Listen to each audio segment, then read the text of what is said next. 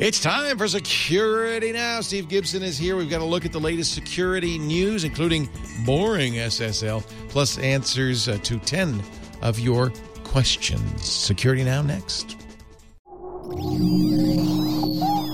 Netcasts you love. From people you trust. This is Twit. Bandwidth for Security Now is provided by CacheFly at CacheFly.com. This is Security Now with Steve Gibson, episode 461, recorded Tuesday, June 24th, 2014. Your questions, Steve's answers, number 190. Security Now is brought to you by Citrix ShareFile. Enhance your workflow. Send files of almost any size easily and securely with Citrix ShareFile. Try Citrix ShareFile today for a 30-day free trial. Go to sharefile.com, click the microphone, and enter Security Now. And by IT Pro TV. Are you looking to upgrade your IT skills or prepare for certification? IT Pro TV offers engaging and informative tutorials streamed to your Roku, computer, or mobile device for 30% off the lifetime of your account. Go to itpro.tv/securitynow and use the code SN30. It's time for Security Now, the show that covers your security and privacy online. Ladies and gentlemen, I give you the explainer-in-chief, Mr. Stephen Tiberius Gibson. Yo, Leo. Yo, Stephen. You know, that is filtered into Wikipedia now. I know, I'm not sure.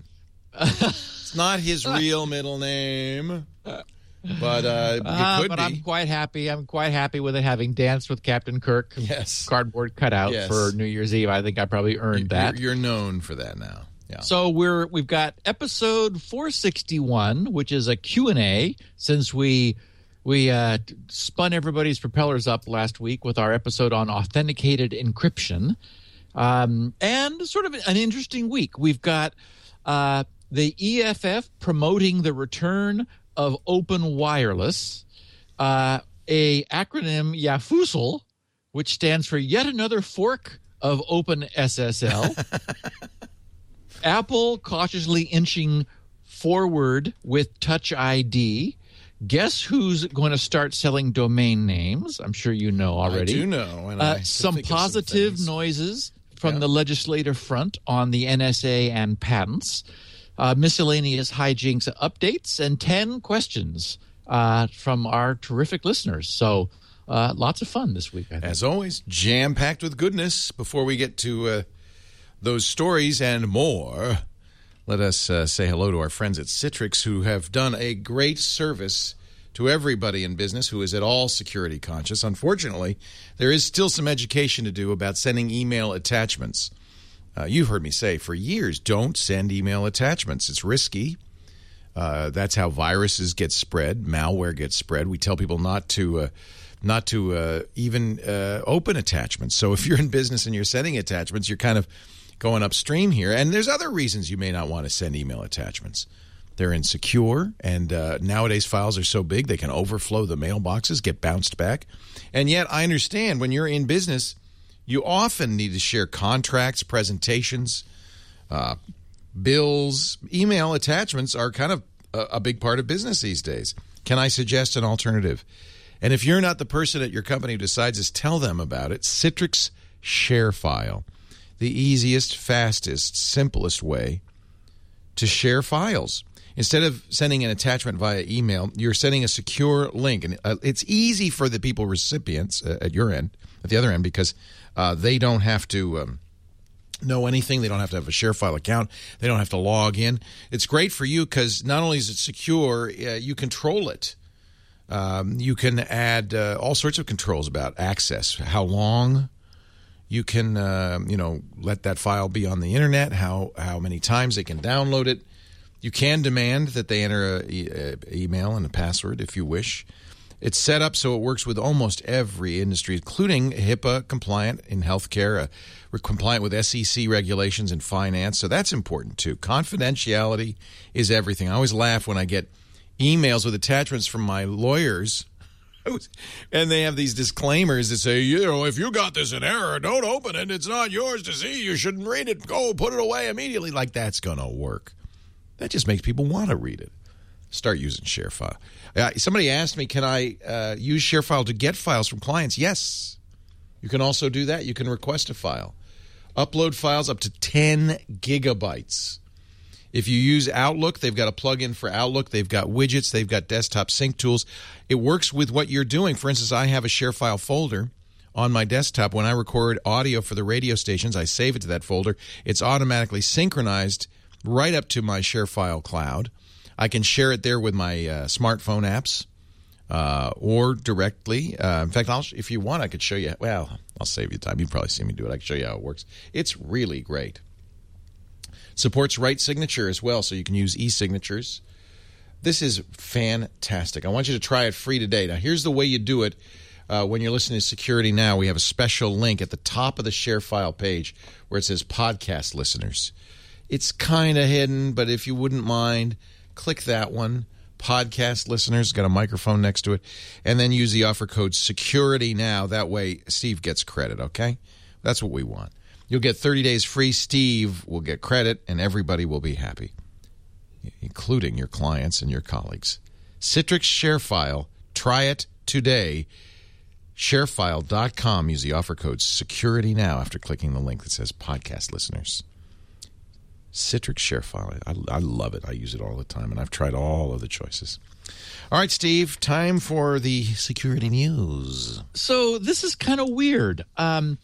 The Register, well, it got some good coverage because this was being promoted by our friends at the Electronic Frontier Foundation, the EFF. And, of course, the register.co.uk covered it in their typically snarky fashion.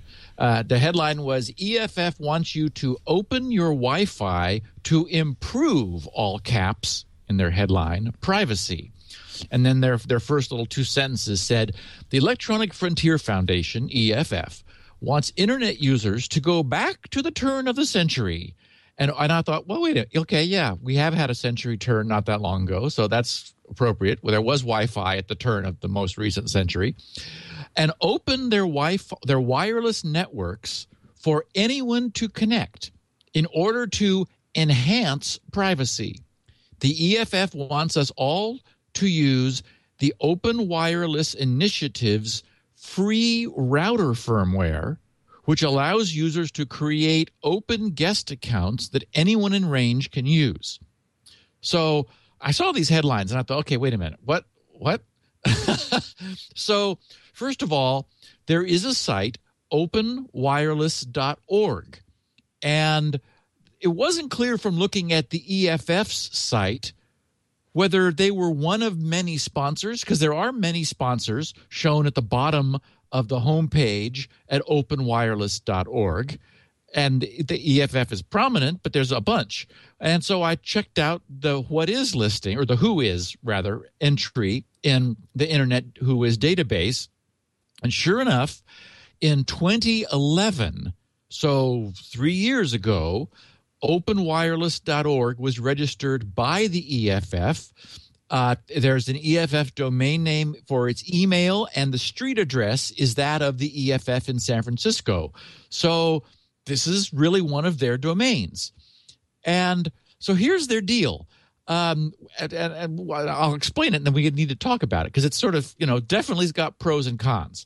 So on the way the EFF describes this, their philosophy is they said, imagine being able to walk around any street in any city and never worrying about checking an email, downloading a map, making a video call, or streaming a song. EFF believes that open wireless networks greatly contribute to the public good. Computer users, worried about privacy or security risks, have largely taken the default route of closing down their networks. Though the willingness to operate in a secure environment is understandable, the issue is that modern encryption systems make open sharing with friends, family, and passers-by very difficult. Yeah, that's the point. Anyway, continuing, they Isn't said... this what Comcast did and we got all mad at them for? Well, kind of. And we'll talk about that because... Okay. But Comcast lets you do this, but you still have to be a Comcast customer. So you have to use your Comcast login to log into somebody else's router, sort of without their knowledge. But we'll come back to that. So they said, in order to promote beneficial uses of the internet in all walks of life, EFF and a coalition of organizations are launching the Open Wireless Movement. We're working on new technologies and best practices that will allow individuals, businesses, and community organizations to open up their wireless networks while not sacrificing privacy, security, and quality. Opening one's wireless is a neighborly act that should be supported by router manufacturers, internet service providers, and legal systems. There have been cases where individuals running open networks were wrongfully rated for one of their guests' wrongful actions. But these cases are highly exceptional. We believe that individuals hosting networks should gain the same protections as service providers, especially since open wireless services are becoming ubiquitous. More and more cafes, airports, libraries, schools, and individuals happily share their networks with customers and passers-by. We encourage internet service providers to not have blanket prohibitions of open wireless in their terms of service, and we think business models could be built off of letting customers run open nodes. Open wireless also helps conserve radio spectrum. It turns out that wireless networks, 802.11, which is Wi-Fi, operate much more effectively and efficiently than cell phone towers because wireless systems are connected to a much more distributed system of routers. Many more devices can operate on the same frequency. If you wish to find out more about open wireless, go to openwireless.org. If you are a technologist or company that would like to get involved with the movement, email openwireless@eff.org. So that's their position. Now, what is interesting is there's some upcoming event, and I didn't write it down, and now I can't remember what it was, but it's like a month away, where the EFF is going to be unveiling replacement firmware for a router, an open source replacement firmware, which will have been security audited for a router they're not yet disclosing. So they haven't said what router, but I mean, it's going to be probably Linksys, I would imagine, since that tends to be the one that most of these alternative firmware platforms run on most easily. And so this initiative is intending to promote the replacement of firmware. And I mean, certainly it's the case that we've seen a lot of exploits recently, backdoors discovered in commercial router firmware provided by companies other than the router manufacturer. They purchased a license for that to install on their routers, and that turns out there was a little more than we were bargaining for. And thus, things like DDWRT and Tomato are popular open source replacement firmwares for those routers. So now the EFF is saying, it's like, look, let's actively promote this. We want to make this available. Now, what their firmware does is a couple extra things.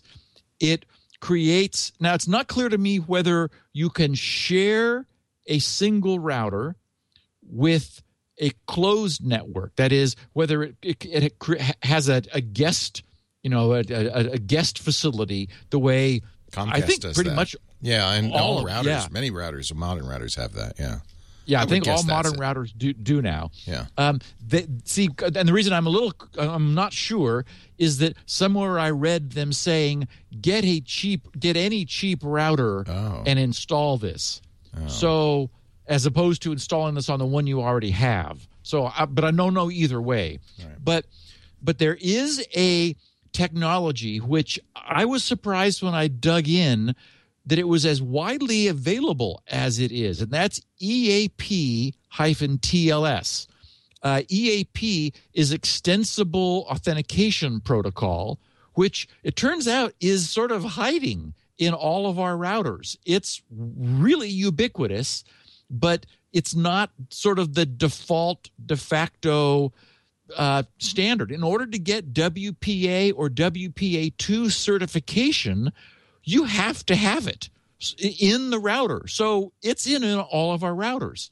And what that allows is it allows a client certificate to be installed in your phone or your iPad or your laptop, whatever you're going to be connecting to, or your desktop if you have a wireless connection to your desktop at home.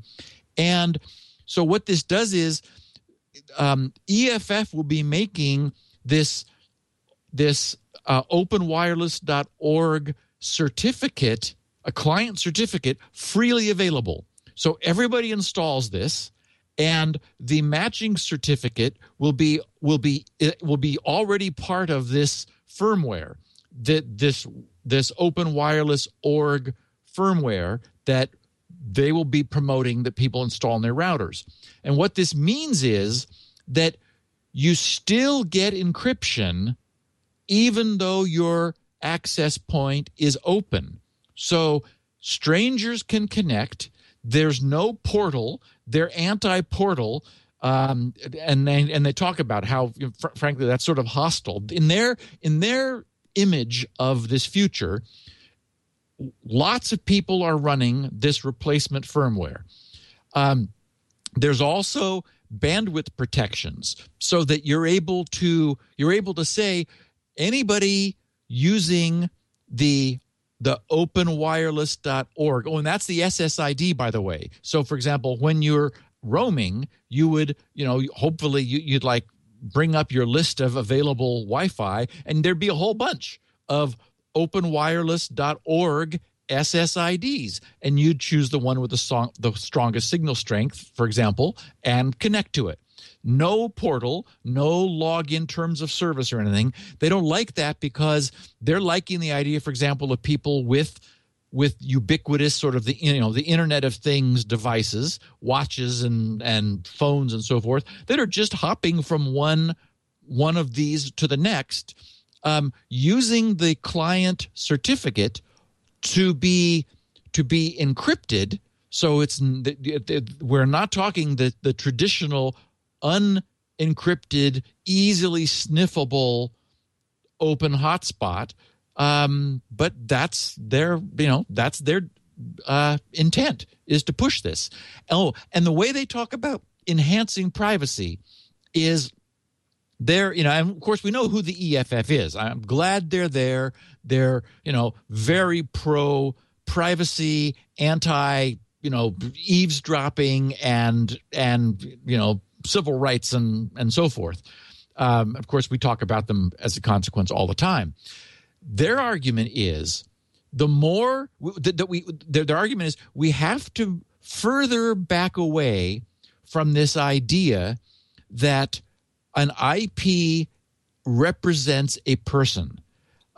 Their argument is, IPs are not personally identifiable, and we need to further break that association. If you do have an encrypted access point, if your Wi-Fi is encrypted, then you have a hard time making the argument that any misbehavior which is logged against that IP was not you, because it can't have been anybody else. So they're saying let's use this approach of sharing our IP address to further weaken the association. And that's where this notion of Comcast comes in, because the Comcast concept of, I think I read 50,000 routers in Texas, for example, have been replaced by Comcast, and Comcast customers are free to use anybody's Comcast bandwidth as long as they're able to log into Comcast. Well, inherently that means that Comcast subscribers are no longer able to be held responsible for something happening to their IP. And in fact, the EFF has a PDF. I've got the link. You can track it down. Right now it's on their front page.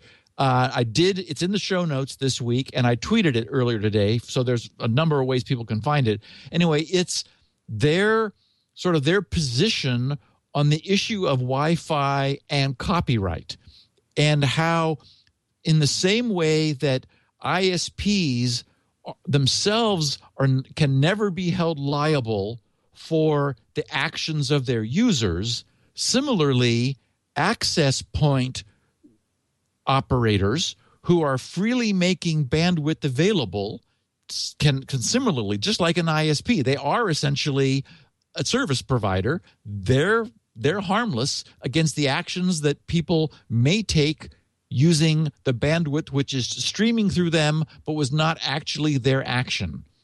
So anyway, I don't know what'll come of it, but was certainly an interesting, it got picked up in the news, and so I'm sure next, in a couple of weeks we'll be mentioning that now we know what the firmware is for, and people can download it. And I know that there are people who just like the idea of running, of like offering bandwidth, and this arguably is a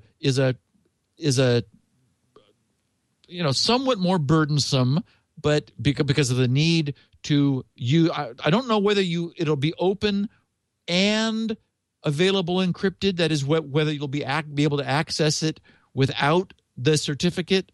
I would imagine you can. The bandwidth is both available without a client-side certificate, but if you want encryption, then you can use the client-side certificate.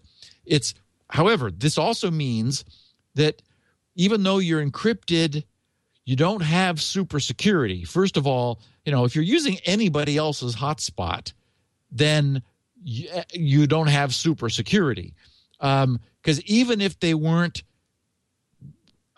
doing a man-in-the-middle attack, which is possible even with the certificate, because we're going to all know what the router certificate is, because it's open source. It'll be sitting, in an open source repository in order to be built into the firmware.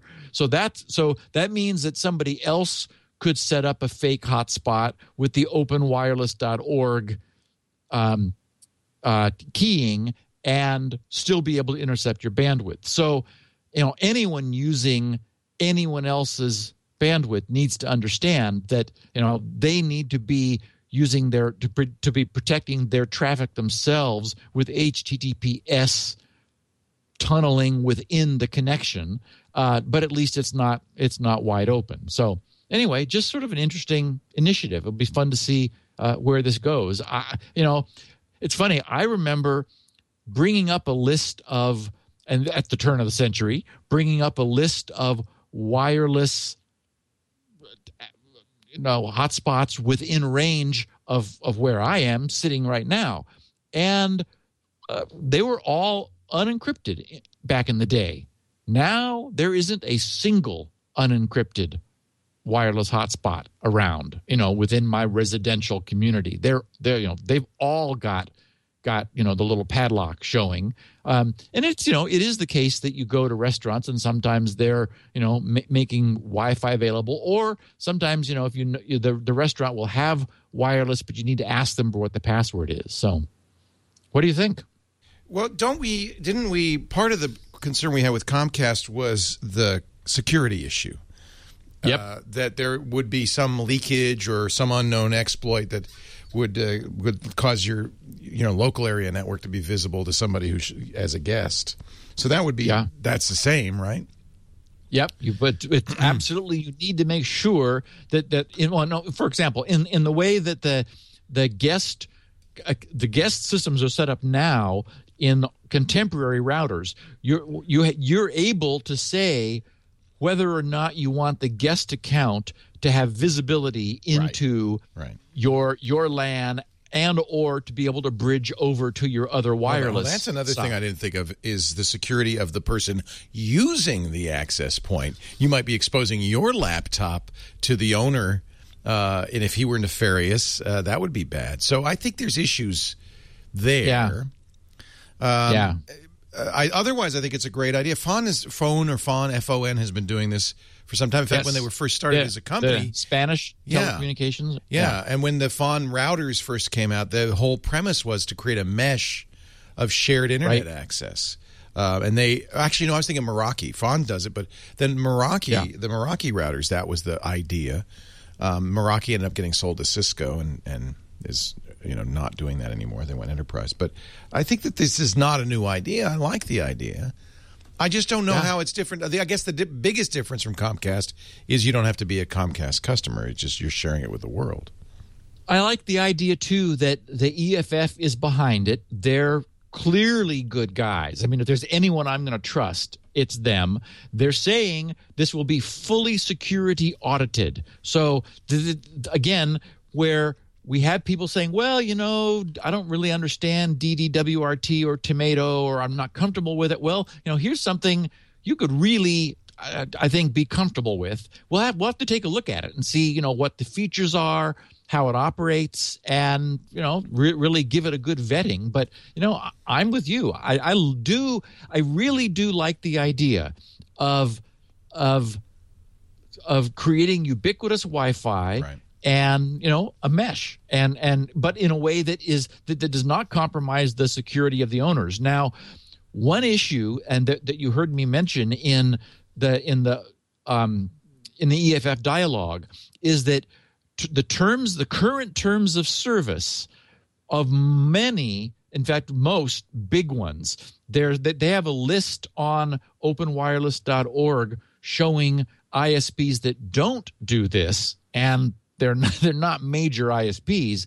The typical default terms of service says you cannot knowingly, willingly share the bandwidth you're buying from us with other people. That is, it's for your use, your household's use.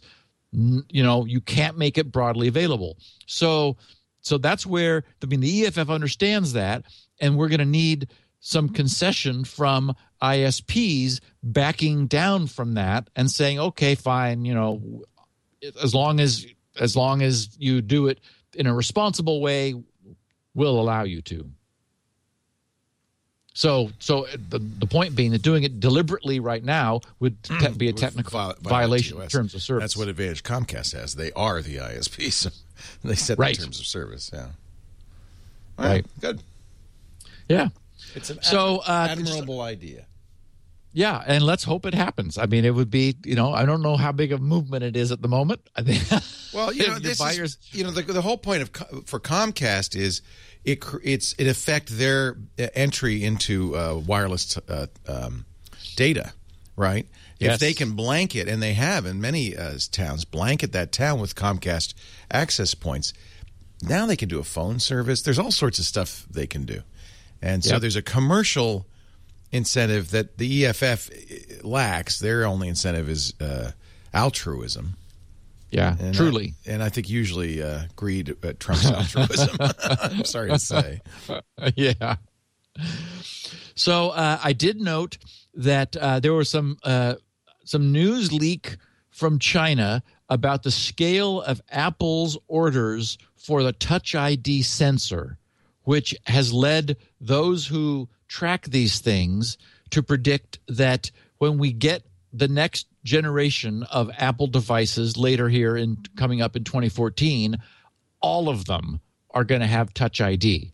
The new iPhone 6s, the new iPad Air, and the iPad Mini.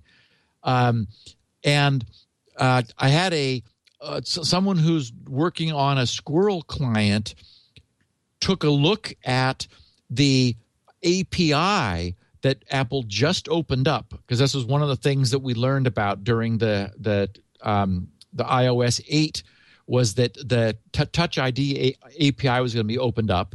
And so what they did was very simple. It's just a binary go, no-go indication.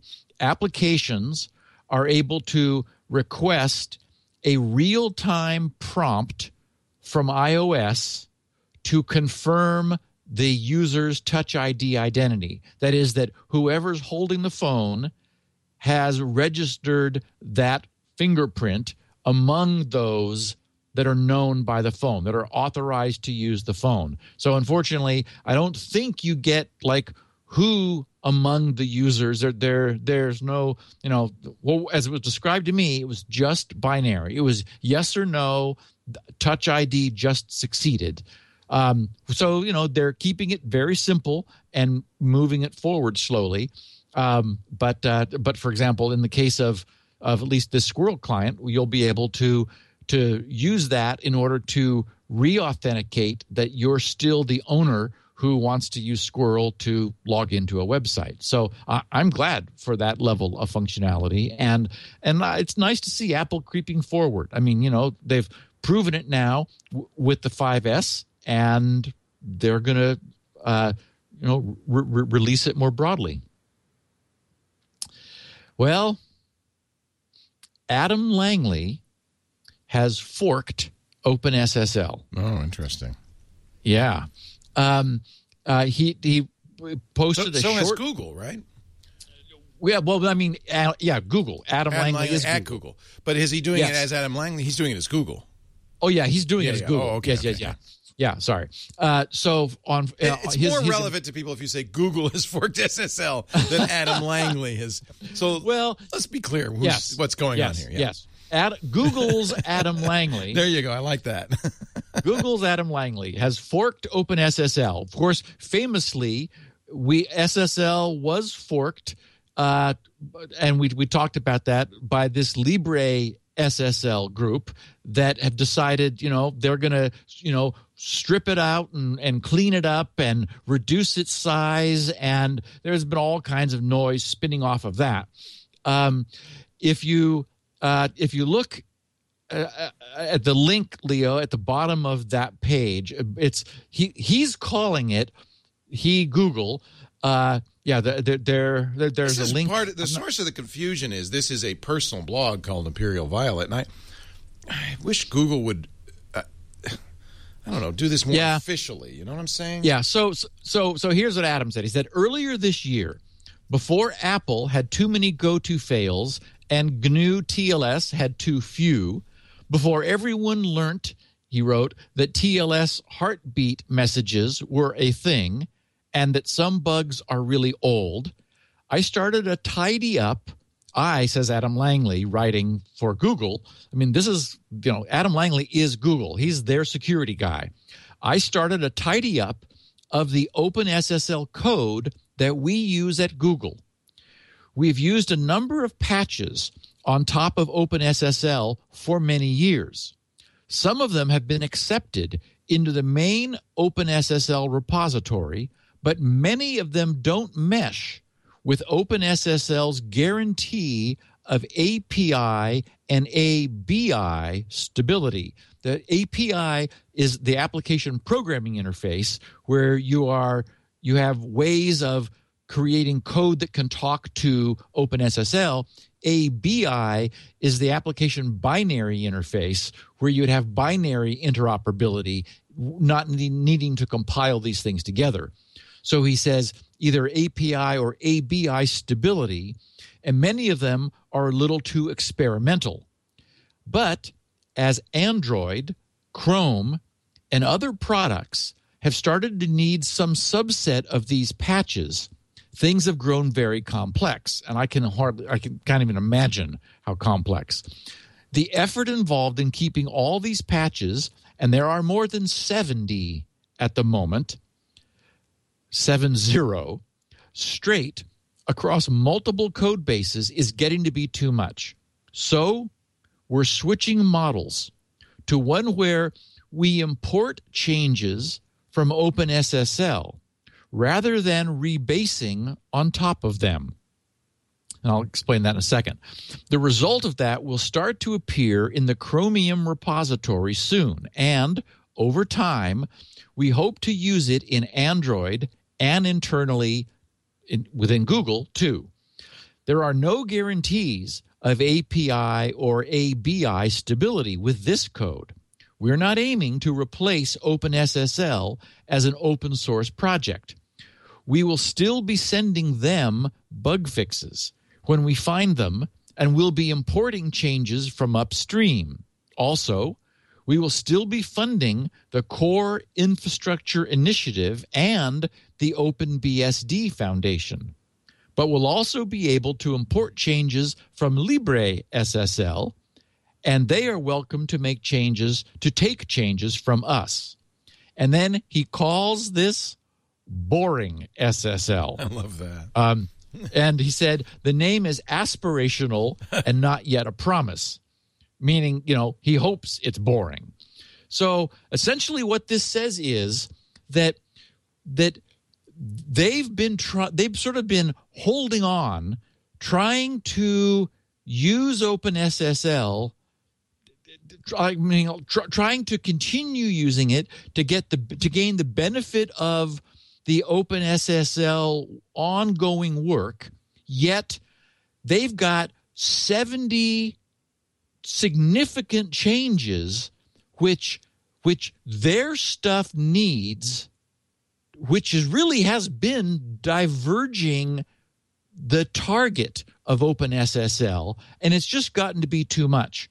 So they've essentially they've taken a snapshot of the current OpenSSL code base, and they have forked it.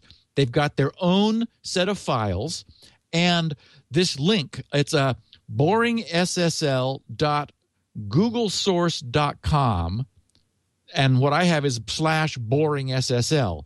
This is the change log, and oh my goodness, it does show this is where Adam is spending his time. It starts 4 days ago on Friday when he made this posting, and it's hundreds of changes to the code. I mean, he's just going through it, fixing things and changing things. So I think they're being gentle in sort of saying, they're going to feed things back. I mean, I'm sure there will continue to be cross-pollination. But basically what this means is Google has just decided to fork the project, to go their own way. Certainly, they'll be interested to see what changes OpenSSL makes, and then to import those changes into their code. What they have been doing is this rebasing that he talks of is maintaining 70 patches, which they're continually reapplying whenever the OpenSSL code changes. Then they need to repatch it in order to create their own version of it. And they've just decided, no, okay, we're going to stop that. So that means that finally those 70 patches, I'm sure they've already been applied when the fork was made. Now they've got their own stable code base, which will now diverge. I mean, we know about Speedy. We've talked about that. I've got on my list of things to talk about Quick, QUIC, which is another one of these experiments, which is really interesting looking. It is UDP secure HTTP protocol instead of HTTP being on top of TCP. This is on UDP with the significant benefits in speed that means. So, and that's what Adam talks about when he talks about how, Google wants to be doing experimental things. I mean, I'm surprised they've lasted this long, frankly. So the world now has something called Boring SSL, open, public, and going to sort of be a development platform for Google's own moving forward security initiatives. And frankly, I wouldn't be surprised if this is the way, the way Google ends up solving the problem that they've got with certificate revocation, because what they took from OpenSSL has all of that in there. That's all that code is there. So this is probably their way of getting control of it and then doing with it from now on what they want. And we now have OpenSSL, LibreSSL, and boring SSL. Good. Which actually I don't think is going to be boring at all. Boring from a standpoint of hopefully we won't be melting down with security problems. But it's going to be the platform for all of these initiatives that Google will be experimenting with, which I think is neat. I think it's a little odd that Adam Langley has such a cult of personality within Google. Surely he's not the only guy writing security code at Google. It just bugs me a little bit. I do understand, Leo. Yeah, I kind of do. A cult of personality. It's like I do understand. Yeah. So, speaking of Google, domains.google.com. Google is going to become a domain registrar.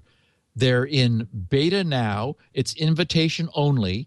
You can request an invitation, and I don't know how many people have or care, but you can get one. So, in their /about page, they said a domain name, your address on the internet, says a lot about who you are and what you do. New domain endings like .guru and .photography can help you find a meaningful address that stands out on the web. Every domain includes easy forwarding, branded email, like you@yourcompany.com, simple management tools, and other helpful features. So they've got a few interesting things. So no additional cost for private registration. That's the one that really perked my interest. Hover does that. Our advertiser does that. Oh, good. I think that's de rigueur. The only people who don't do it, GoDaddy, because is my registrar. Who's your registrar? I'm still at Network Solutions. Oh, that's old school, man. That's me too. That's where all my original domains were there, because that was the domain registrar, right?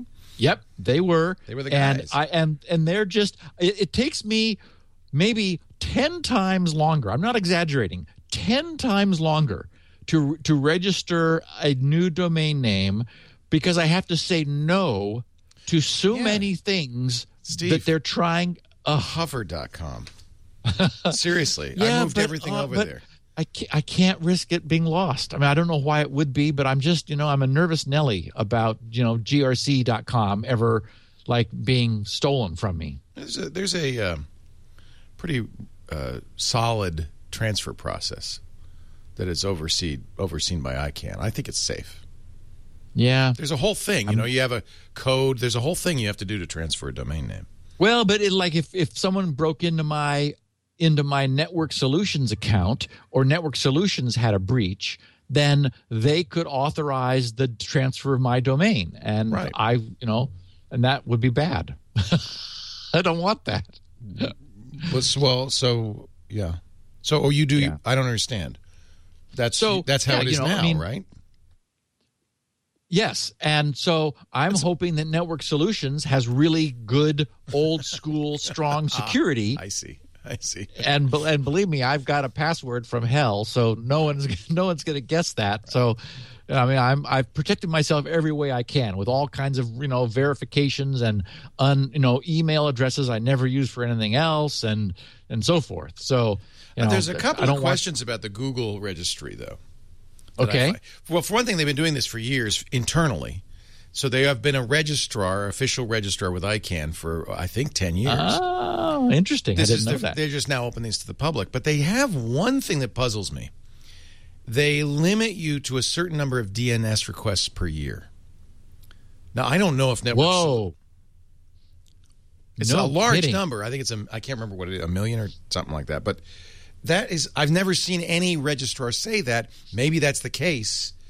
I don't know. That seems odd. Now, it's a large number. And remember, DNS requests they'll be cached. So yeah. So the only reason I could ever see that being a problem would be if you were deliberately using extremely short TTLs, times to live, on your DNS entries. And the only reason you would do that would be if you were needing for some reason to change your IP addresses frequently, or be making changes that you didn't want to have cached for a long time. Back in the old days when we were being attacked, when I was with Vario, I had a relatively short TTL of a couple hours, which would force all the all the other DNS servers to come back every couple hours and see whether GRC's IP address had changed. Things have been much quieter lately, and so we've gone back to a more normal TTL. I guess I don't really see that being a problem, but that is an interesting, caveat. I guess maybe they're just being honest. Instead of saying, oh, unlimited bandwidth, they're saying, well, we have a very high limit on the number of requests you make. But I do remember seeing other commercial providers of DNS doing that. So that's also saying they're not just a registrar; they're also serving the DNS. They're being the DNS server of the domains they register. For example, I use Network Solutions as my registrar, but I run my own DNS servers. So I'm not using Network Solutions as my DNS only to get the to register the domains.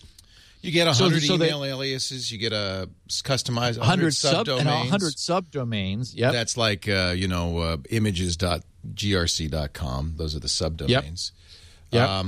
And they integrate with Squarespace, which we like. They're going to integrate with some of our partners. But they say that limitation is the only thing that puzzled me, and I wanted to ask you about that. Yeah, I don't see it as any problem for anyone. Yeah.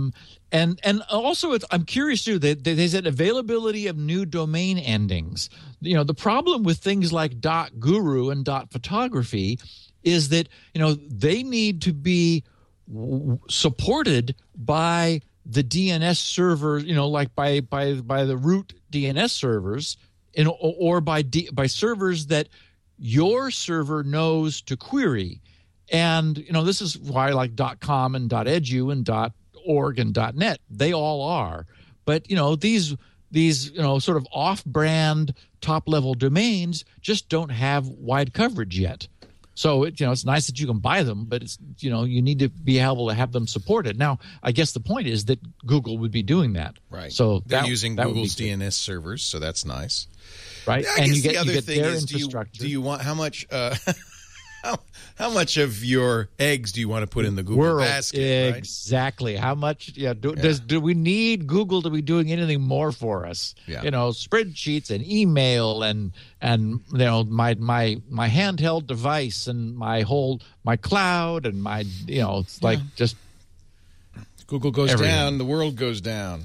Yeah. So okay, 2 legislative bits. The NSA was dealt a blow in the House of Representatives last Thursday.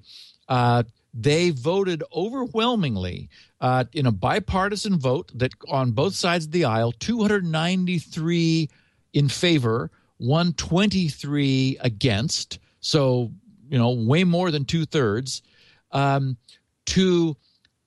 to prevent the Defense Appropriations Bill from funding NSA backdoors and backdoor searches. Essentially, they passed an amendment to the Defense Appropriations Bill, which cuts funding for NSA backdoors and backdoor searches.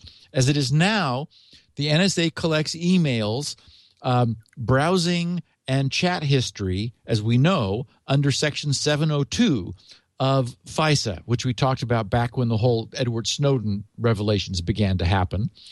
And then they are able to search through all of that aggregated communications of Americans without warrant. So this practice has become known as backdoor searches. The amendment which passed would block the NSA from using any of its funding from this defense appropriations bill to conduct those warrantless searches of the data that they collect. Secondly, the amendment prohibits the NSA from using its budget to mandate or request that private companies and organizations add backdoors to the encryption standards that are meant to protect users' privacy on the web. Now, it is true that this controls the purse strings, and purse strings are important, but this is certainly different from legislation saying they are not able to do that.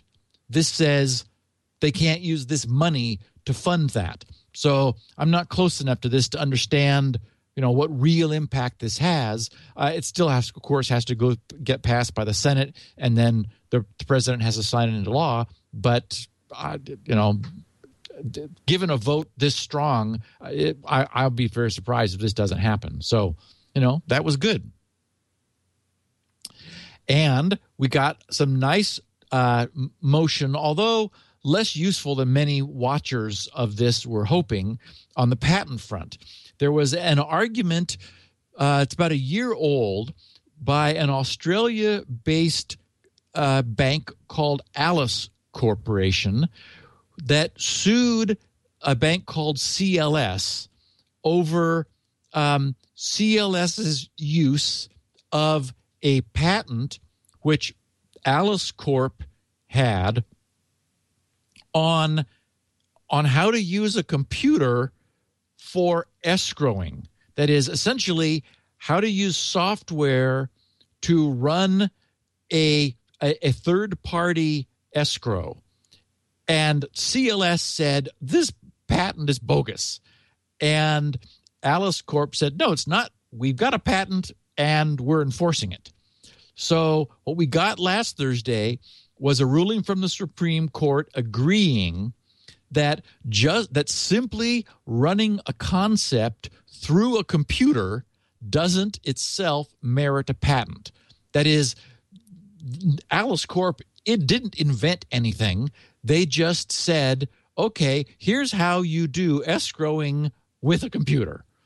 And so, the people who are worried about the freedom with which patents are being granted for software, we're hoping for a much stronger statement from the Supreme Court.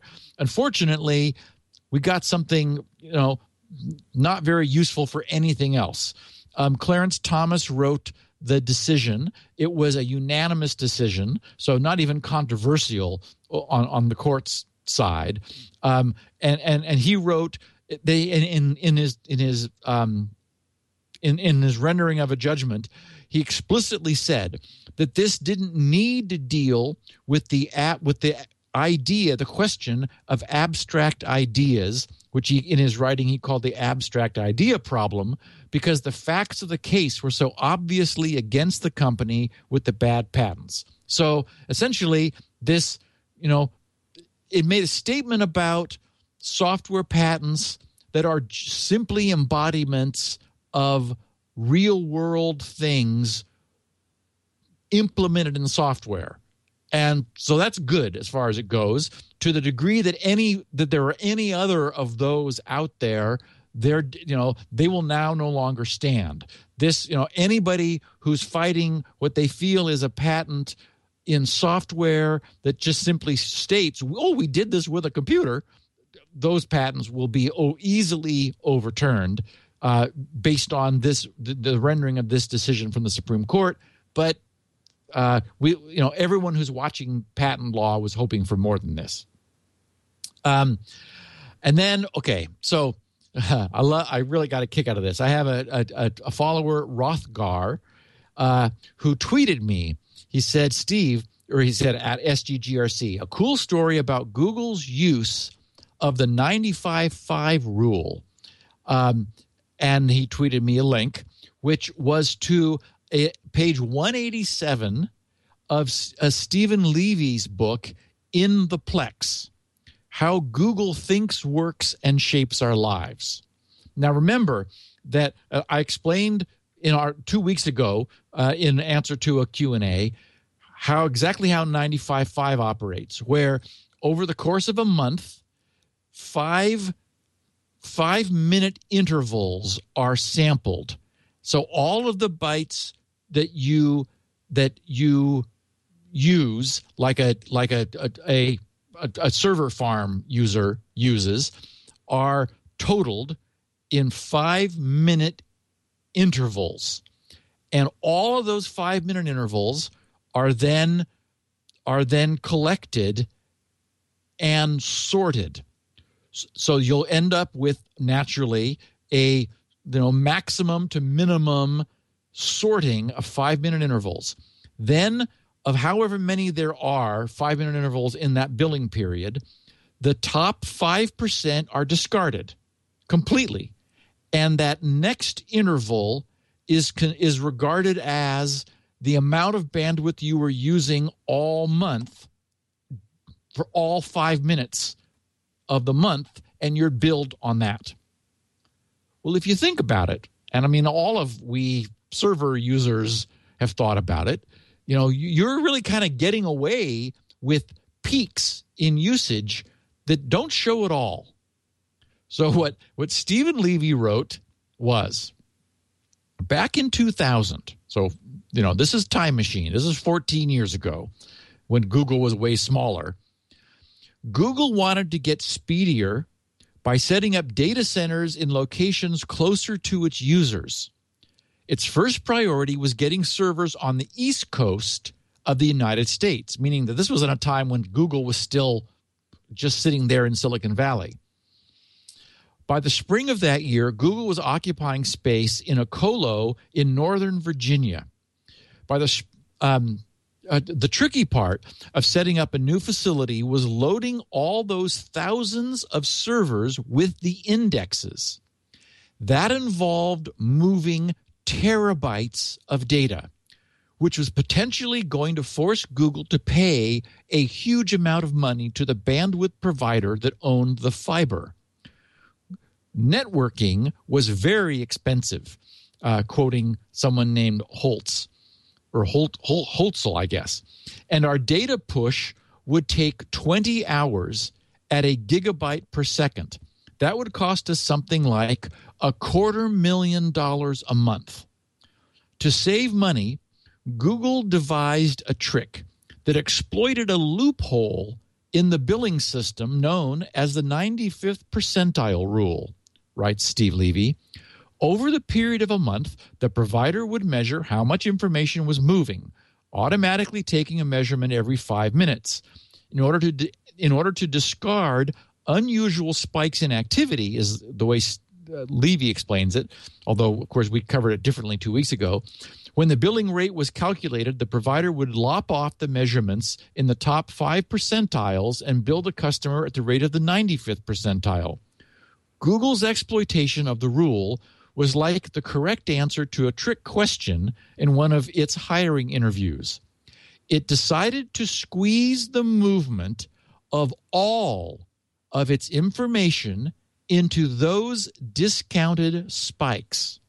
Quote, we figured out that if we used zero bandwidth all month, except for 30 hours once a month, we would be under that 5%, says someone named Reese. For 2 nights a month, from 6 p.m. to 8 a.m. Pacific time, Google moved all the data in its indexes from east to west. We would, quote, we would push as fast as we could, and that would cause massive traffic to go across. But it was during the lull hours for them. And, of course, the bill came out to zero, says Reese, because they then lopped off that top 5%, and our remaining bandwidth was in fact zero because we didn't use any otherwise. He says, I literally turned off the router ports for 28 or 29 days per month. So there's a hack for you. Google moved all of their data across the United States without using any bandwidth. In two 15-hour periods, essentially, to squeeze it into the 95th percentile and become completely transparent in terms of their usage. Now that's an optimization. Wow. That's a hack. Oh, wow. So a piece of errata from Adam Ross. I was talking about ghash.io, and he sent me a tweet. So thank you, Adam, saying a small point which makes a big difference. Ghash.io is a commercial entity that rents hash time on their equipment, not a pool. I was referring to it last week as a mining pool, which I thought it was from things that I read on their own website, the way they were talking about how, measuring their size. But, apparently they're just hardware. And so miners, when they said they had 55% of miners, well, I guess that's people who are renting time on their hardware. So it does really give them more central control to the degree that they're like over 51% of total hashing power of Bitcoin. That is, to my mind, a little more frightening. That this is one facility with all these incredible ASICs cranking away. And I got a note from someone in Argentina, or as they call it, Argentina. Federico Bet said, just writing to let you know that you have some listeners from Argentina. Keep up the good work. Great. And I tweeted a bit of news from TechCrunch that surprised my listeners. I had said to you, I guess, off the air, Leo, that I'm a big fan of Chelsea Handler. And I was sorry that her show was ending in August, but it turns out she's moving to Netflix. So TechCrunch provided the news. They said Netflix has just announced an exclusive deal with the beautiful and brilliant Chelsea Handler for an upcoming series of talk show programming, blah, blah, blah. So that's where she's going. I'm glad I'm not losing her. I just get a big kick out of her. I mean, I will say she is certainly unfiltered in the things she says. Yeah. So, yeah. The Last Ship aired on Sunday night. I mentioned it, I think, a week ago, and it was great. So I'm a sort of a sucker for the epidemic movies, Outbreak and so forth. And this is this is on TNT, so I recommend it without reservation. Based on, hopefully they'll be able to keep it up. But the first episode was great. I tweeted out to my followers about 25 minutes in. It's like, oh my God, if you missed recording this, record it, because it was great. It is being re-aired tomorrow and Saturday, and even I think again on Sunday before the second episode on again later on Sunday. So I thought it was great. I'm continuing to work on Squirrel moving forward. We have accumulated 405 translators and 57 languages. So as soon as I get the first release done, I will put up all of the text on the crowdin.net site. Anybody who's interested in participating can go to translate.grc.com. That's just a redirect over to the crowdin.net site, but it puts you right to the Squirrel Project, and add yourself to the community. So I'm excited to have that moving forward. I did get. And I didn't know what this meant when I saw the subject line. Sean Zakari said, he wrote, SpinRight's success story, recovery is a dish best served cold. I thought, okay. That's a takeoff of the line, revenge is a dish best. Of course. I mean, very clever. Recovery is a dish best served cold. He's not going to put it in the freezer, is he? Uh-huh. Hi, Steve. Good one, Leo. I wanted to share a success story through unexpected means. First off, I've been listening to the podcast for a couple of years now, and I'm a big fan, blah, blah, blah, in honor of how Leo normally reads those sentences. Seriously, though, I love the podcast and really appreciate your expertise. My friend called and asked advice about recovering data from the hard drive in his Power Mac G4. He's had the computer for years and has never performed maintenance on it to my knowledge. He said the computer would no longer boot, so he took it to a drive recovery specialist.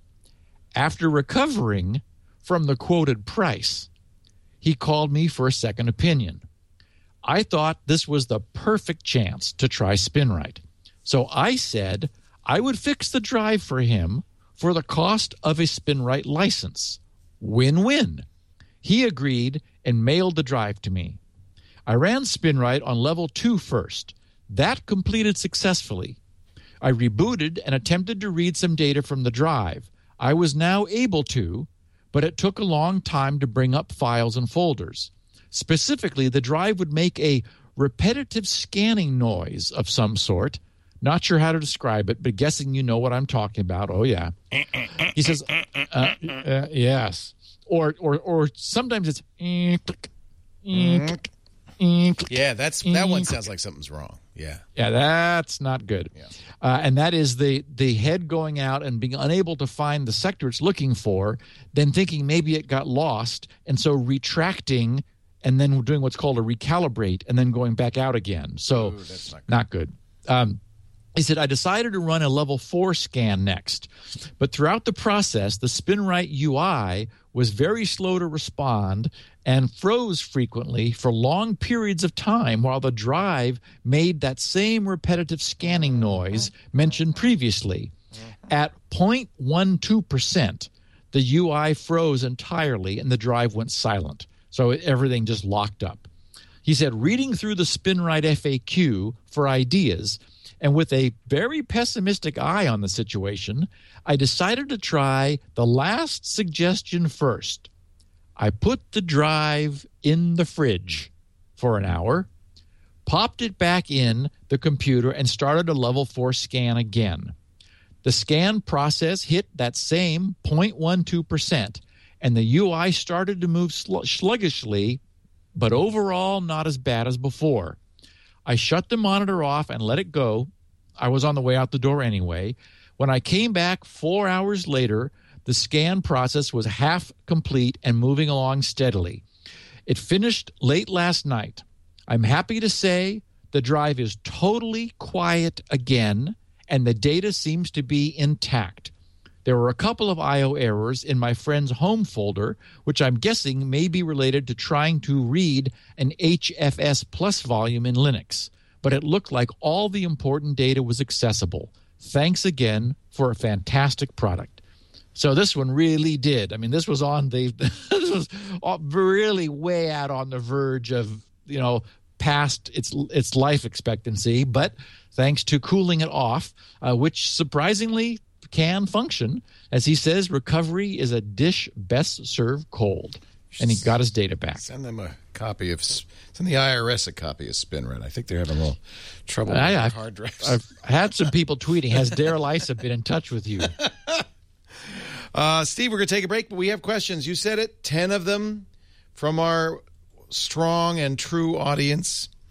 Before we do that, though, let me tell you about one of our favorite sponsors, the great folks at IT Pro TV. You see me with the big IT Pro TV mug. It says IT Pro TV, hearts, twit. And I think they really mean it. In fact, if imitation is the sincerest form of flattery, then IT Pro TV must love us. I love it, too. Tim and Don actually asked me. They said, do you mind if we copy your model? What we want to do is do video for IT people who want to get their certifications. It's specifically aimed at the various certification tests, but also for people who just want to tune up their skills. And I said, of course not. First of all, it's a really good way to do it, and I'm honored. They have been doing very well, I might add, at IT Pro TV. I think I don't know, but I think they just crossed their 10,000th subscriber. You may remember that it was only a few months ago they crossed the 1,000 threshold. They're growing fast. And that's because they have such an easy, entertaining approach to teaching you IT. If you are ready to get the certs for the A+ exams, the CompTIA A+, Net Plus, Security Plus, or Microsoft's MCSA, or maybe the Cisco. Are you ready to do the ISC Squared Security Certs? They've got a great trainer there, Adam Gordon. You may recognize that name. They're also going to, coming in the third quarter, do Apple Certs, VMware, MS Office as well. Always adding new courses. They add about 30 hours every week.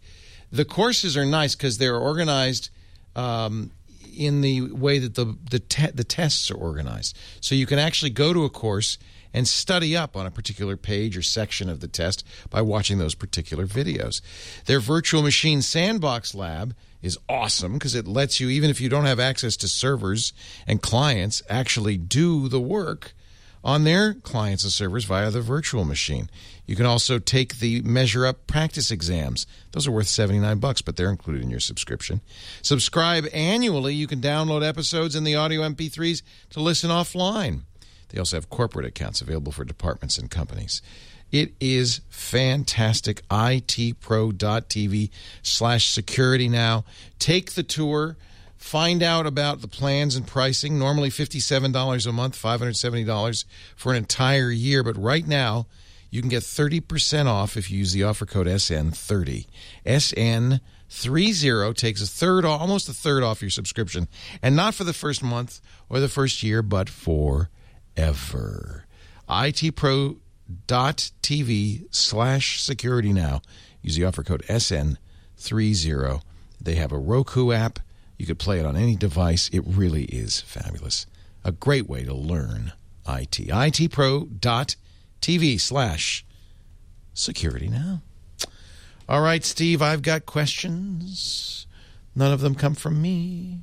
They all come from your viewers who go to grc.com/feedback.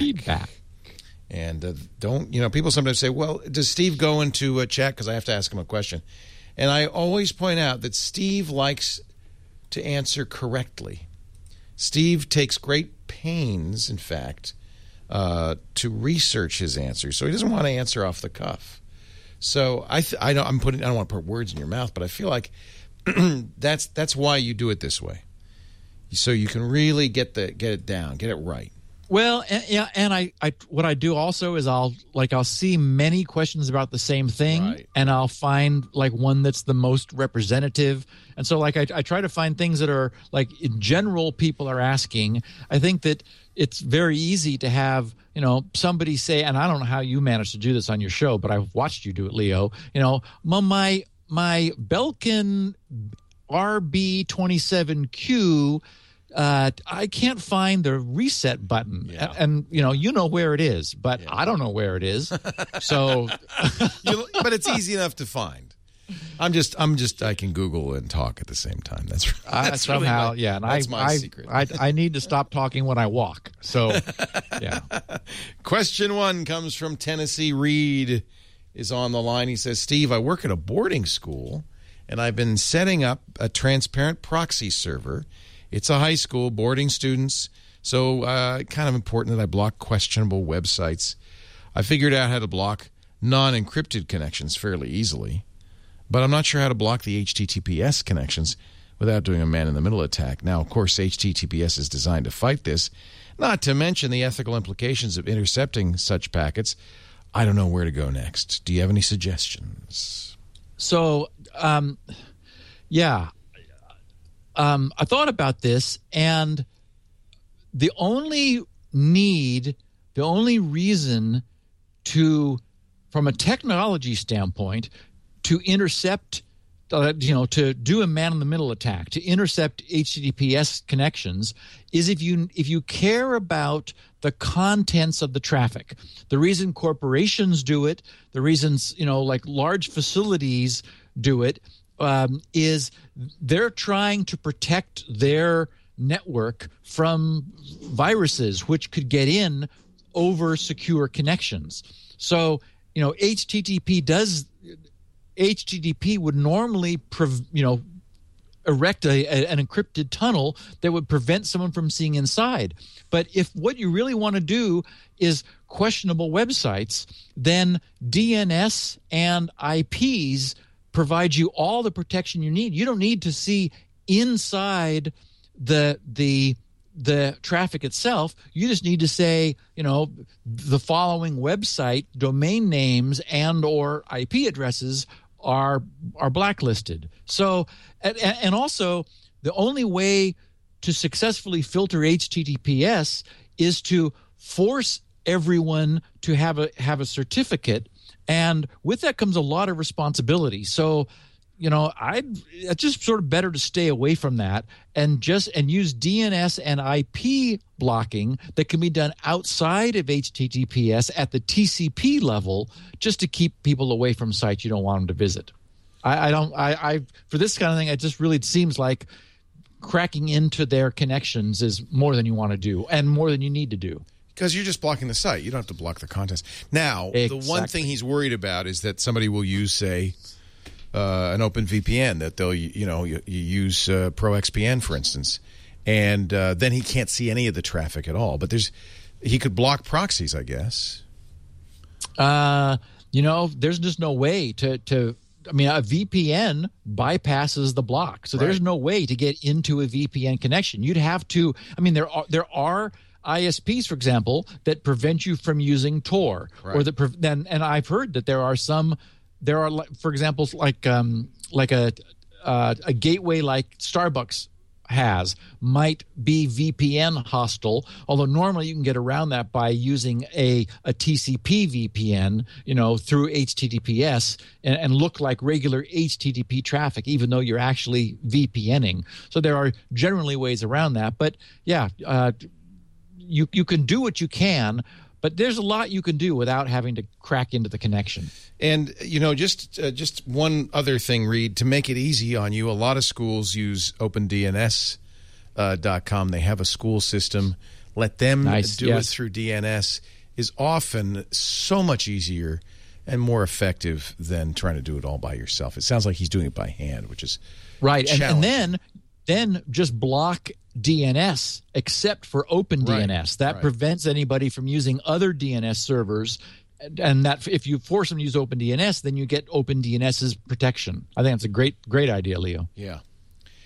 Question 2 comes from Scott Doyle, Brisbane, Australia. He's been thinking about Squirrel and just personal identity security in general.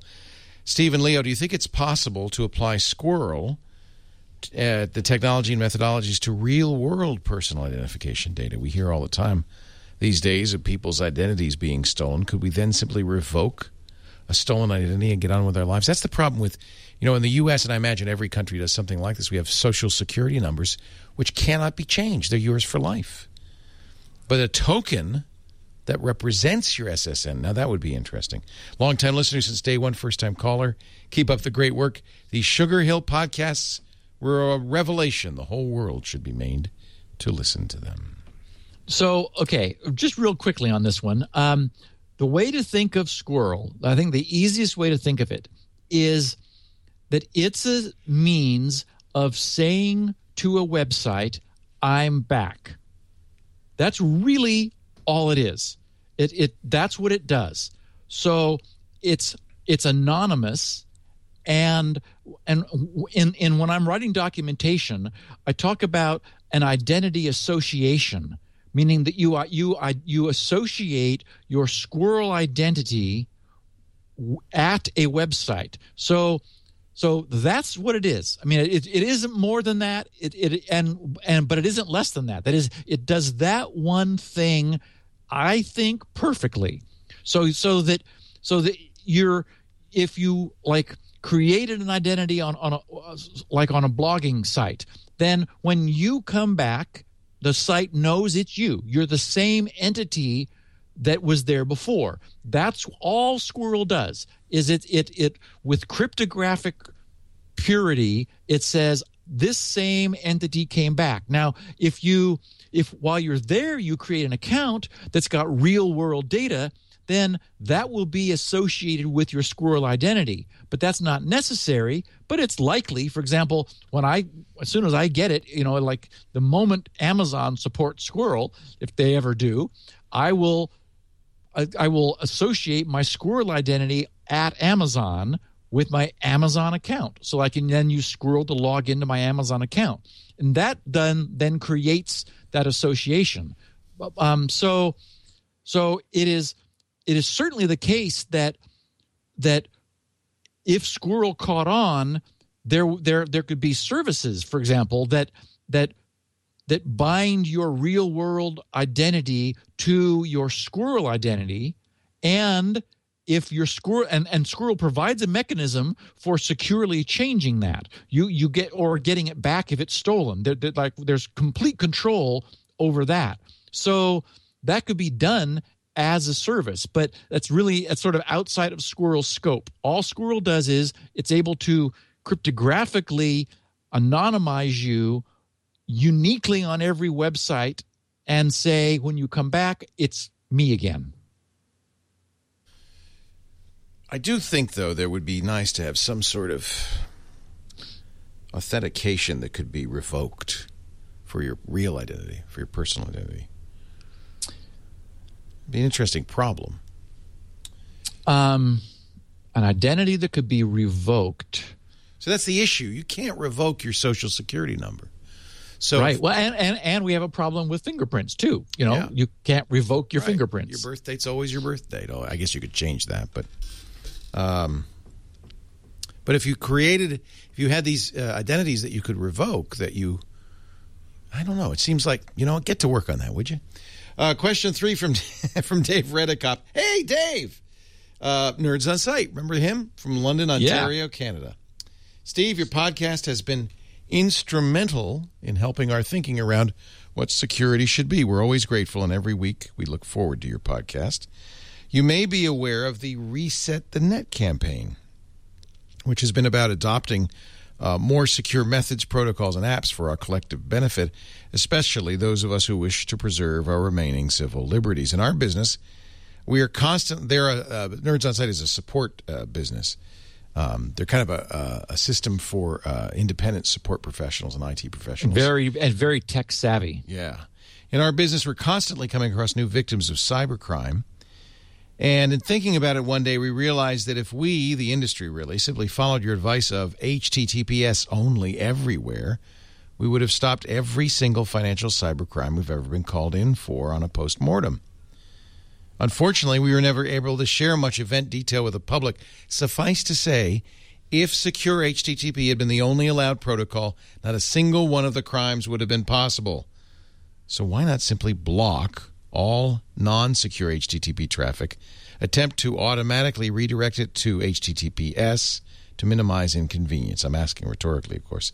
Thanks to you and Leo for all your efforts each week to put together a world-class podcast. Thank you, Dave. This was a great question, and I see it in various forms in the Security Now email all the time. So, as I said, this is sort of my process of sorting through things and finding things that everyone is curious about, or at least more than one person. Certainly, it's the case that more and more sites are supporting HTTPS. But unfortunately, even now, it is really the case that the majority of sites still don't. It's not free. You need to have a security certificate on your server. It's a little tricky when you're in a multiple domain hosting environment, because now clients support something called DNI, a domain name indication, where they're able in the original connection to specify in the initial HTTPS handshake, they can specify the domain name there that they're wishing to connect to. That's important. Otherwise, every single domain name has to have its own IP, which isn't available in a shared hosting environment where there's generally some IP constraint. So, there are still too many barriers to HTTPS. It's getting better all the time. One of the things that is nice is when using HTTPS everywhere, you sort of opportunistically try to connect with HTTPS, and if it fails, you back down.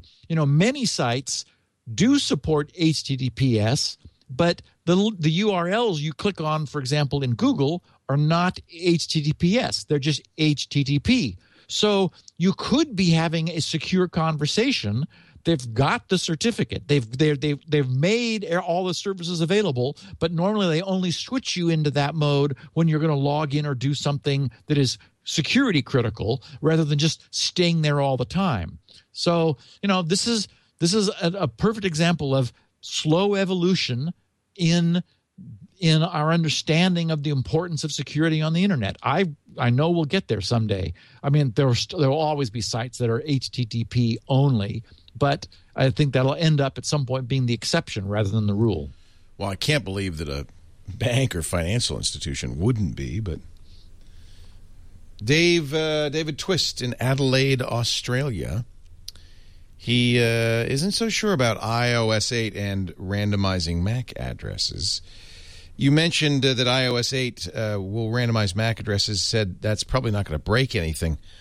I want to let you know there are some retail analytics services that will be broken by this change. Arrowhive, Euclid, and Retail Next offer commercial services that rely on unique Wi-Fi MAC addresses. These services use features of enterprise WLAN vendors, including Arrowhive, Aruba, Meraki, Ruckus, and Fortinet, to sniff the MAC addresses of passing Wi-Fi devices.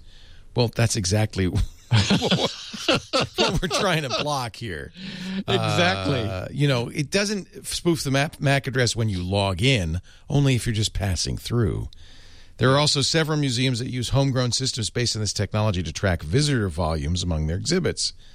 The commercial services I've looked into hash the MAC addresses within each WLAN access point to help preserve some measure of user privacy, reporting the hashed MAC address to the cloud-based analytics service. In any event, the effectiveness of those services will, yes, this is the point, David, will be negatively affected by iOS 8 randomizing MAC addresses. Keep up the great work, David Twist, Adelaide, Australia. So I got a kick out of this because, of course, that's the point. I said when I said if they wouldn't break anything, I meant you'd still be able to log in to wherever you wanted to, but them randomizing MAC addresses is intended to break these retail analytics services. So anyway, I appreciated David's comment because it allowed me to make sure that I had made that clear, and I got a kick out of the fact that he even mentioned that he's looked into it, and they're hashing the MAC address within each WLAN access point to preserve a measure of privacy, which is an admission that there is a privacy problem.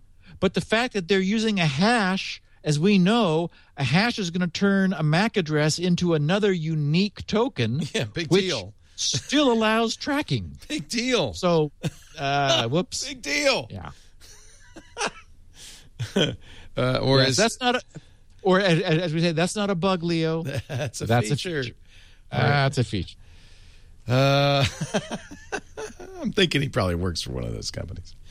Doug Z in Bethesda, Maryland, knows a thing or two about the Windows Azure IP space problem.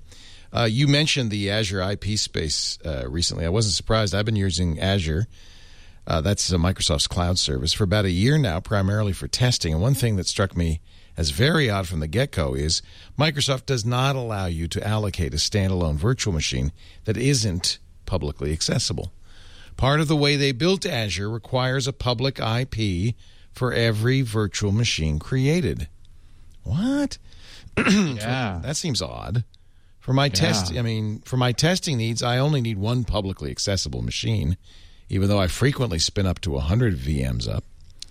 I need them all to be able to communicate with one another, but only one of them needs to be accessible from my personal computer.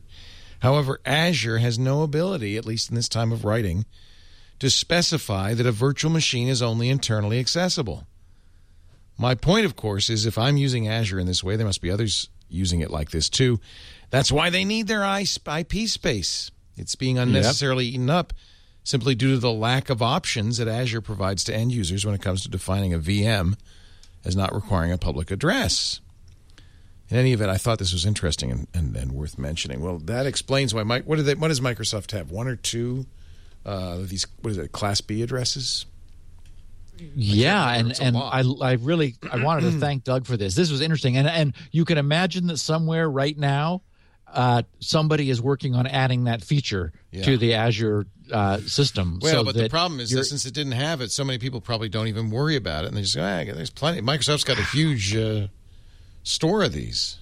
Yeah, and as we know from we covered this, I guess it was last week, that they've run out of domestic IPs, and they're now assigning them from their other, major geographic spaces, and upsetting people who are using IP geolocation, and it makes their service look like it's in some foreign country. It's like, whoops. But wow, yeah. Yeah, that's a problem. Question 6, Chris Murphy, Denver. Wonders about secure sites not showing they're secure. I got a new credit card, and I started going through the laborious task of updating all the sites that have my card on file for auto payment or that I might shop with. I, like you, joined the hairy shaving bandwagon after hearing you and Leo rave about them. Yes, a truly nice shave. I went to update my credit card information, but I noticed I did not see the telltale signs of a secure connection. No little lock, as you show, no way to see an HTTPS, nothing. I sent them a message saying, hey guys, I heard of you on Security Now. You better get up to speed. But then I hit Pandora, same thing. Using DigiCert, I found they're quite happy with both sites, so I switched browsers. My primary Safari on the Mac, but I get mixed results with Firefox on the Mac PC, i.e. on the PC. Some sites show different things, none consistent. How can we tell folks who don't do anything? Yeah, sorry about that. I didn't edit that. How can we tell folks not to do anything until they see the lock and or HTTPS if it isn't constantly displayed? How can I, as a somewhat savvy computer user, trust a site myself? Should the browsers stay somewhat consistent in showing what's secure and what's not? Thanks in advance for any advice. This is a common question. Yes, and we haven't talked about this for a long time, so I thought it was worth sort of coming back to it. Yeah. And I had something to add to it also.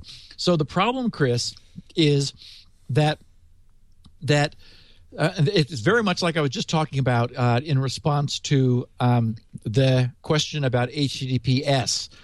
GRC went to only HTTPS. So even when you're doing nothing, I mean, when you're going, just like browsing around GRC, we're secure. We're HTTPS everywhere, all the time, and we even support the HSTS, which is the secure transport flag, where we're telling servers only connect to us securely.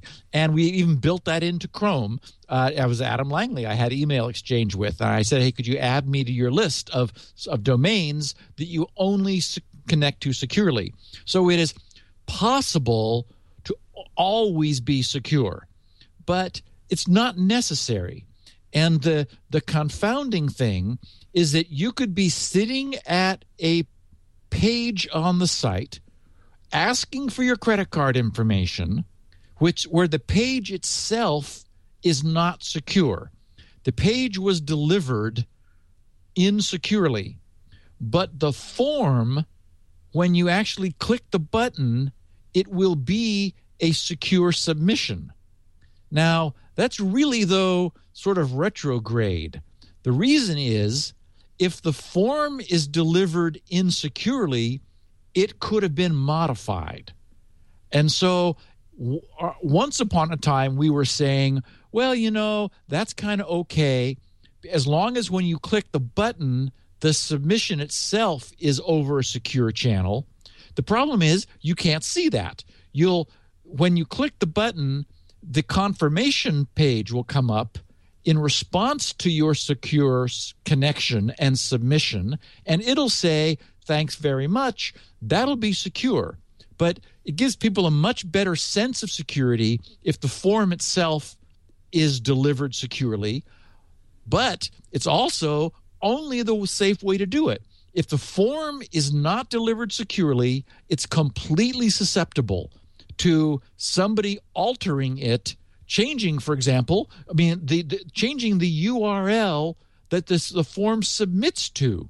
So if you get a form from your bank not delivered to where the form itself, the fields you're filling out, is not secure.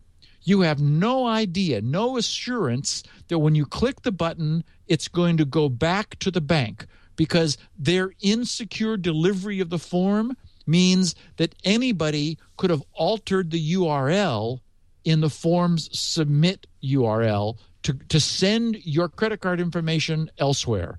So I remember years ago saying, yeah, that's really not such a big deal. Of course, the world has changed a lot since then.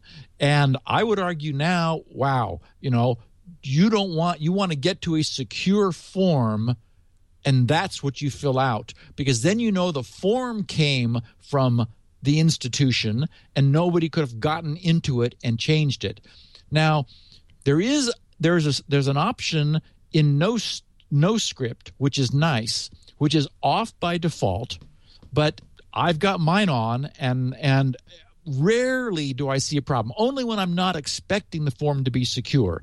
This switch I said NoScript. I meant LastPass. It's a LastPass feature.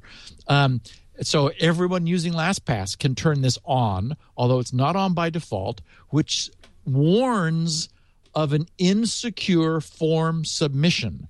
So LastPass is in there looking at all of the code coming into your browser, and it will alert you if you have a page, if you've received a page that's got form stuff on it, and the URL to submit it is not secure. So that's a nice feature to have turned on, and I would recommend everyone do that. And as I said, sometimes you'll come to a form that just doesn't matter. It's a questionnaire or something, and who cares if it's not secure. And LastPass, sure enough, pops up a notice saying, "Oh, just so you know, this is not a secure submission." It's like, okay, good. Thanks for letting me know. I'm glad that normally I don't ever see that when I care about what I'm submitting. I'm looking the for security that in LastPass. Where is that? It's down deep. I think it's on the advanced tab. All right. Yeah, because I did not know that was available. That's a nice. Yeah, it's a nice feature. Let's see, preferences, advanced, warn before filling insecure forms. Good. Now, do sites? Is that still? It used to be very common that you'd have mixed pages. Yes, I know, very common. Is it less so now? Unfortunately, not. There must be a reason for that, right? Why would you do that? Technically, basically, it is now. I would say it's security sloppiness.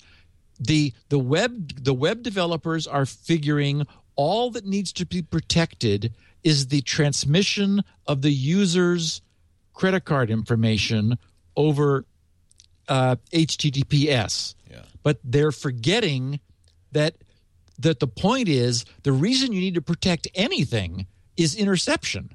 Well, and if you've got interception, then the form being filled out could be intercepted, and that URL could be changed. So it is really no longer the case. So technically, it never was, but in this day and age where the technology is doing everything, the bad guys are so proactive. I don't think you should, fill out a form that was not delivered securely. Yet, exactly as Chris says, he encountered it many times. Yeah. Very interesting. We get that. We've always gotten that question, and I agree. You should, because we are pretty clear that you should be using, if you're giving a password, it should be secure, blah, blah, blah. And if there's no way to see that, that kind of makes the advice useless. Benjamin in Austin, Texas, wonders about timing attacks against crypto. Steve, I'm a Java dev by day, but I've been closely following the Libra SSL developments as a means to both refamiliarize myself with C and learn about some common security pitfalls. All in all, it's been an enjoyable enterprise. One thing I'd appreciate your input on, though, Libra SSL folks have a major beef with the cavalier way other OSs treat encryption calls that are susceptible to timing attacks. While I understand the viewpoint of defense in-depth information leakage and the like, aren't timing attacks for a non-trivial, frequently performed operation really in the realm of potential exploits? I guess what I'm thinking here is, if my focus were securing software, my time would predominantly be spent examining stack corruption and the use after free over things like timing attacks. use after free over things like timing attacks? Any thoughts on the matter? So it's a great question, and it's something I didn't mention last week. I remember I talked about authenticated encryption. Mm-hmm. I saw something. I just sort of closed my eyes when I saw it. I did a survey when I was looking around to see if I could find any public domain, like open licensed AES GCM code, so that I wouldn't have to write my own. I saw the source for NetBSD, and there in the GCM source, where they're checking to see if the authentication tag is correct, they do the standard memcomp MEMCMP call, which is not time safe.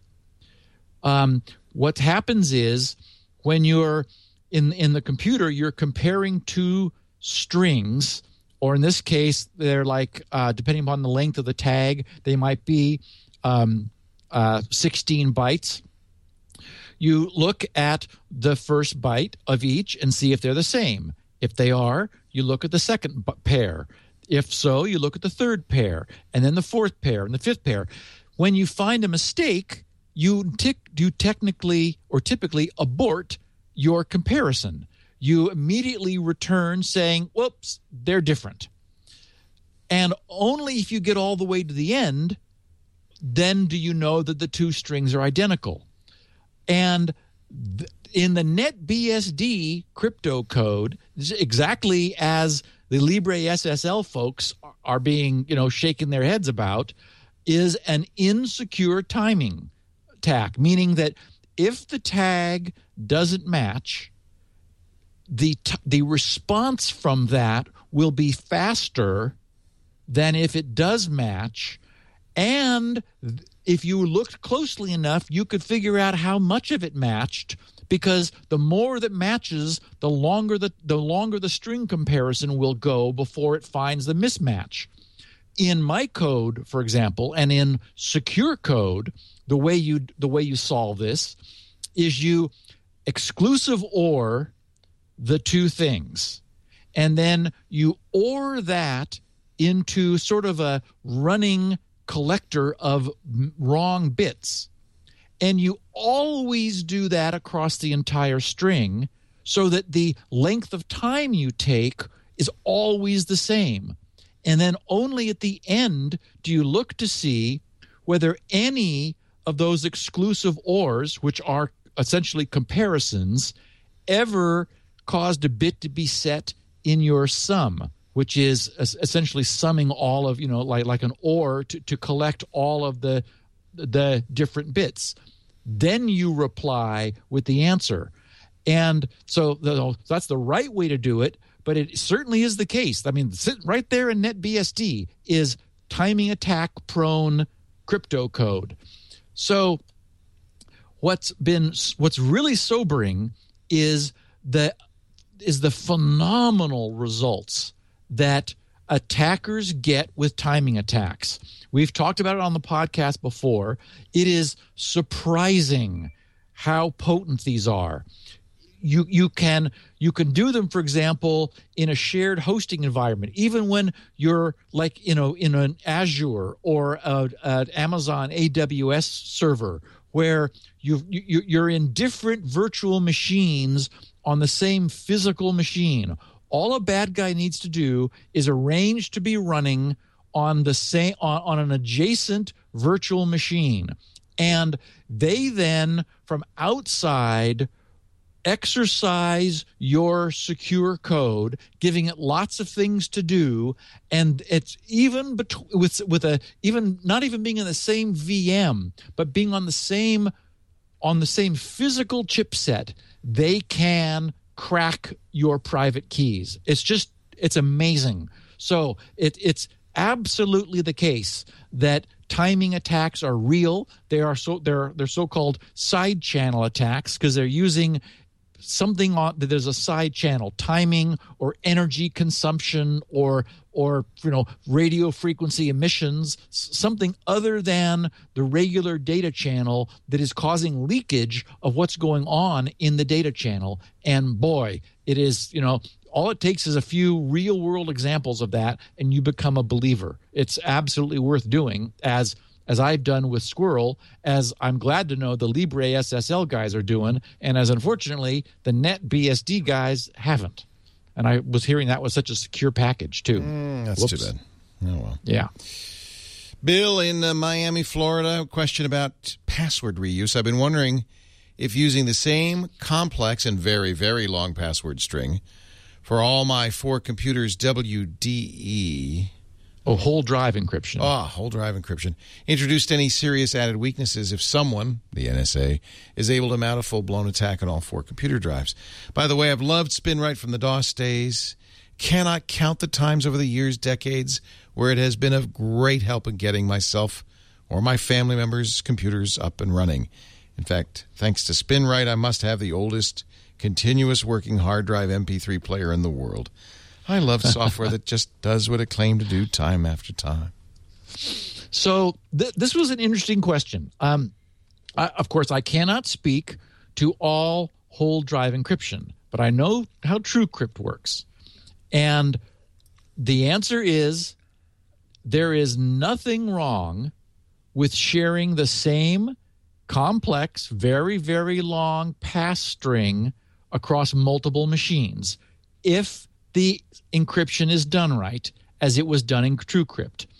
What TrueCrypt does is it creates an absolutely random key, and that's what's used to encrypt the drive. Then the passphrase is used to encrypt the key. So on 4 different drives, independently set up, they will each use a very different random key. And then the same passphrase will be encrypting that very different random key. And I don't see any, it is the way TrueCrypt did this, they did it correctly with a random IV, a random key, just the same passphrase. And so it is the case, the weakness is if one of them got cracked through a brute force attack, which is, as far as we know, the only known way of cracking that key. And that's why it's got to be complex and very, very long. But a brute force attack on one would have allowed them to discover that passphrase used on the other 3. But the point is, I think what Bill's asking is there any weakness inherently, like intrinsically introduced from passphrase reuse on different drives? And again, no, because it was done correctly in TrueCrypt, and presumably in other whole drive encryption systems too. There should not be a problem. But with the understandable and obvious problem that if one got cracked, then the other ones have been too. No update on TrueCrypt, is there? No, nothing. Haven't heard anything. So weird. I don't think we'll hear anything until. I think actually there was something I saw. It was on Pastebin though, and I didn't track down the source. It looked like a dialogue that Matthew Green was having with the TrueCrypt with a TrueCrypt developer, where he was asking the developer to consider relicensing some portions of the code in a way that would allow them to fork it and to reuse it. And again, the developer was really resistant to that. He just wanted it not to be used. Use it as a reference, but do your own. Well, that's interesting. The fact that the developer is speaking is interesting, if it's the actual developer. Yeah. Tim in Southampton, England, shares a frightening personal story. Only a few hours after sharing a Google Sheet with my wife and unknowingly setting the sharing option to anyone who has the link, I was surprised to see at least 2 anonymous users viewing the sheet. The link was emailed to my wife, not distributed in any other way. I can only think our Gmail accounts have been compromised. Our iPads have been compromised. Perhaps Google has been hacked, or more likely, someone reverse engineered the randomly generated URL. It's a pretty long URL. That seems unlikely. I implore your listeners to be extra vigilant when sharing any files within Google Drive. Luckily for me, I don't keep any confidential items in the cloud. The only thing these anonymous users would have viewed is a list of tasks I need to do around the house. Sigh. I've contacted Google to investigate and will keep you updated with any response that I get. So it was funny because this triggered a funny anecdote from the very first release of SpinRite 6. I had a technology where my original concept for distributing SpinRite was people could buy it, and I would give them a link with this just bizarre, long, cryptographically derived string. And this would be, they would receive it actually on the web page. I don't remember whether I was emailing that to them. It might have been just been on the web page. They would click it in order to download their copy of SpinRite. And essentially that link was authorized for their use. And I remember saying, print this out. This is your key for access to SpinRite. Now, I guess I've grown a lot in the last 10 years because I just wouldn't do that now. But what we discovered was that people were downloading other people's copies of SpinRite from like archive sites. And it's like, what? How'd that happen? Turns out that the download accelerators of the era, and probably still today, they were aggregating the links that anyone clicked who was using those tools. So those download accelerators, it would like open up multiple simultaneous connections, like 5 or 6 connections in order to ostensibly get the file quicker. Every link that anyone clicked who was using those was sharing that link with the cloud. So, boy, was it not secure. Now, I immediately revised the technology and canceled the licenses and reissued licenses for those people whose copies escaped them through no fault of their own, other than using a horrible download accelerator. Now the links are good for only one time, and they expire after 5 minutes or something like that. So we've never had a problem since, because even if you shared the link, the act of using it, which was the act of sharing it, caused it to no longer be active. So that that ended the problem. But I thought this was interesting. I can't imagine how Tim's URLs to his Google Sheet are getting loose. As you said, Leo, those are really long. You're never going to guess these sorts of URLs. It might be that somebody's just looking for them and poking around in other people's business. It's weird. Yeah. Doesn't seem to bode well, that's for sure. Finally, question 10 from Corby, Reno, Nevada. He wonders about cipher block chaining and data corruption. I've always wondered, Steve, how CBC, cipher block chaining, deals with data corruption. If each block in a chain is affected by the previous block, what happens if just a single hit becomes corrupt in an early block? Surely CBC needs to be more resilient to having one bit corrupt the rest of the data. Thinking particularly of whole disk encryption, perhaps after a certain number of blocks, the chaining process starts over? So that was a great question. I was talking also last week when we were talking about authenticated encryption, about how cipher block chaining, you start with a so-called IV, an initialization vector, and XOR that with the plain text, which has the effect of inverting all of the 1 bits from the initialization vector of the plain text. Then that you encrypt to get the ciphertext. Then you take that sort of as the initialization vector of the next block. That is to say, you take that resulting ciphertext and use it to XOR the next block's plain text, which you then encipher and get the second block ciphertext, and so forth. So this forms a chain all the way down. So yes, one corrupt bit will affect everything else downstream.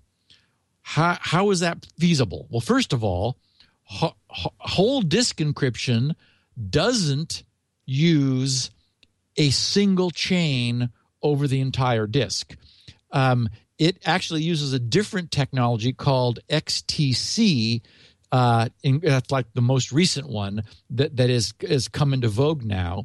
But even CBC being used on the net, it is cipher block chaining only chains a block of data. That is, for example, a packet's worth. So a packet might be maybe 16K, for example, and the individual blocks are 16-byte blocks. So 1,000 or a K, 1024, chain or block ciphers in a row, and it's true. If 1 bit was corrupt, then it wrecks the rest, but only for that packet. Each packet starts its own chain, and it has its own initialization vector and its own sort of a local packet length chain. And with communication, if you get a bad packet decryption on the other end, then you say, oops, we got a problem, please retransmit. So in a communication scenario, you always have the ability on the internet to say, please retransmit. You don't have that ability on a hard drive, and that's why we have error correction code to fix errors when we're trying to read them back, because whoever it was who wrote that data, that might be months ago. They're long since gone. So because you can't ask for it to be rewritten on a hard drive, you need ECC. You don't need that in communications because you're able to say, hey, send it to me again. And the answer to the question of cipher block chaining is that just small blocks are chained, and the chains always start fresh at the beginning of a new packet. And it works great. You know what else works great? Security Now and SpinRite, the world's best hard drive and recovery utility. And the two merge together in one place, grc.com. That's Steve's website. You can go there right now and see all the great free stuff he's offered. Buy a copy of SpinRite, all that kind of stuff. You can also follow Steve on Twitter at SGGRC. Steve has 16 kilobit audio of the show for those of you who don't want to spend any bandwidth to get it. He also has great transcriptions. We'd like to start hosting those here, too, if that's all right with you. Somebody will send you a note. Because we do have transcriptions for the other shows. We thought, well, we might as well have a complete set.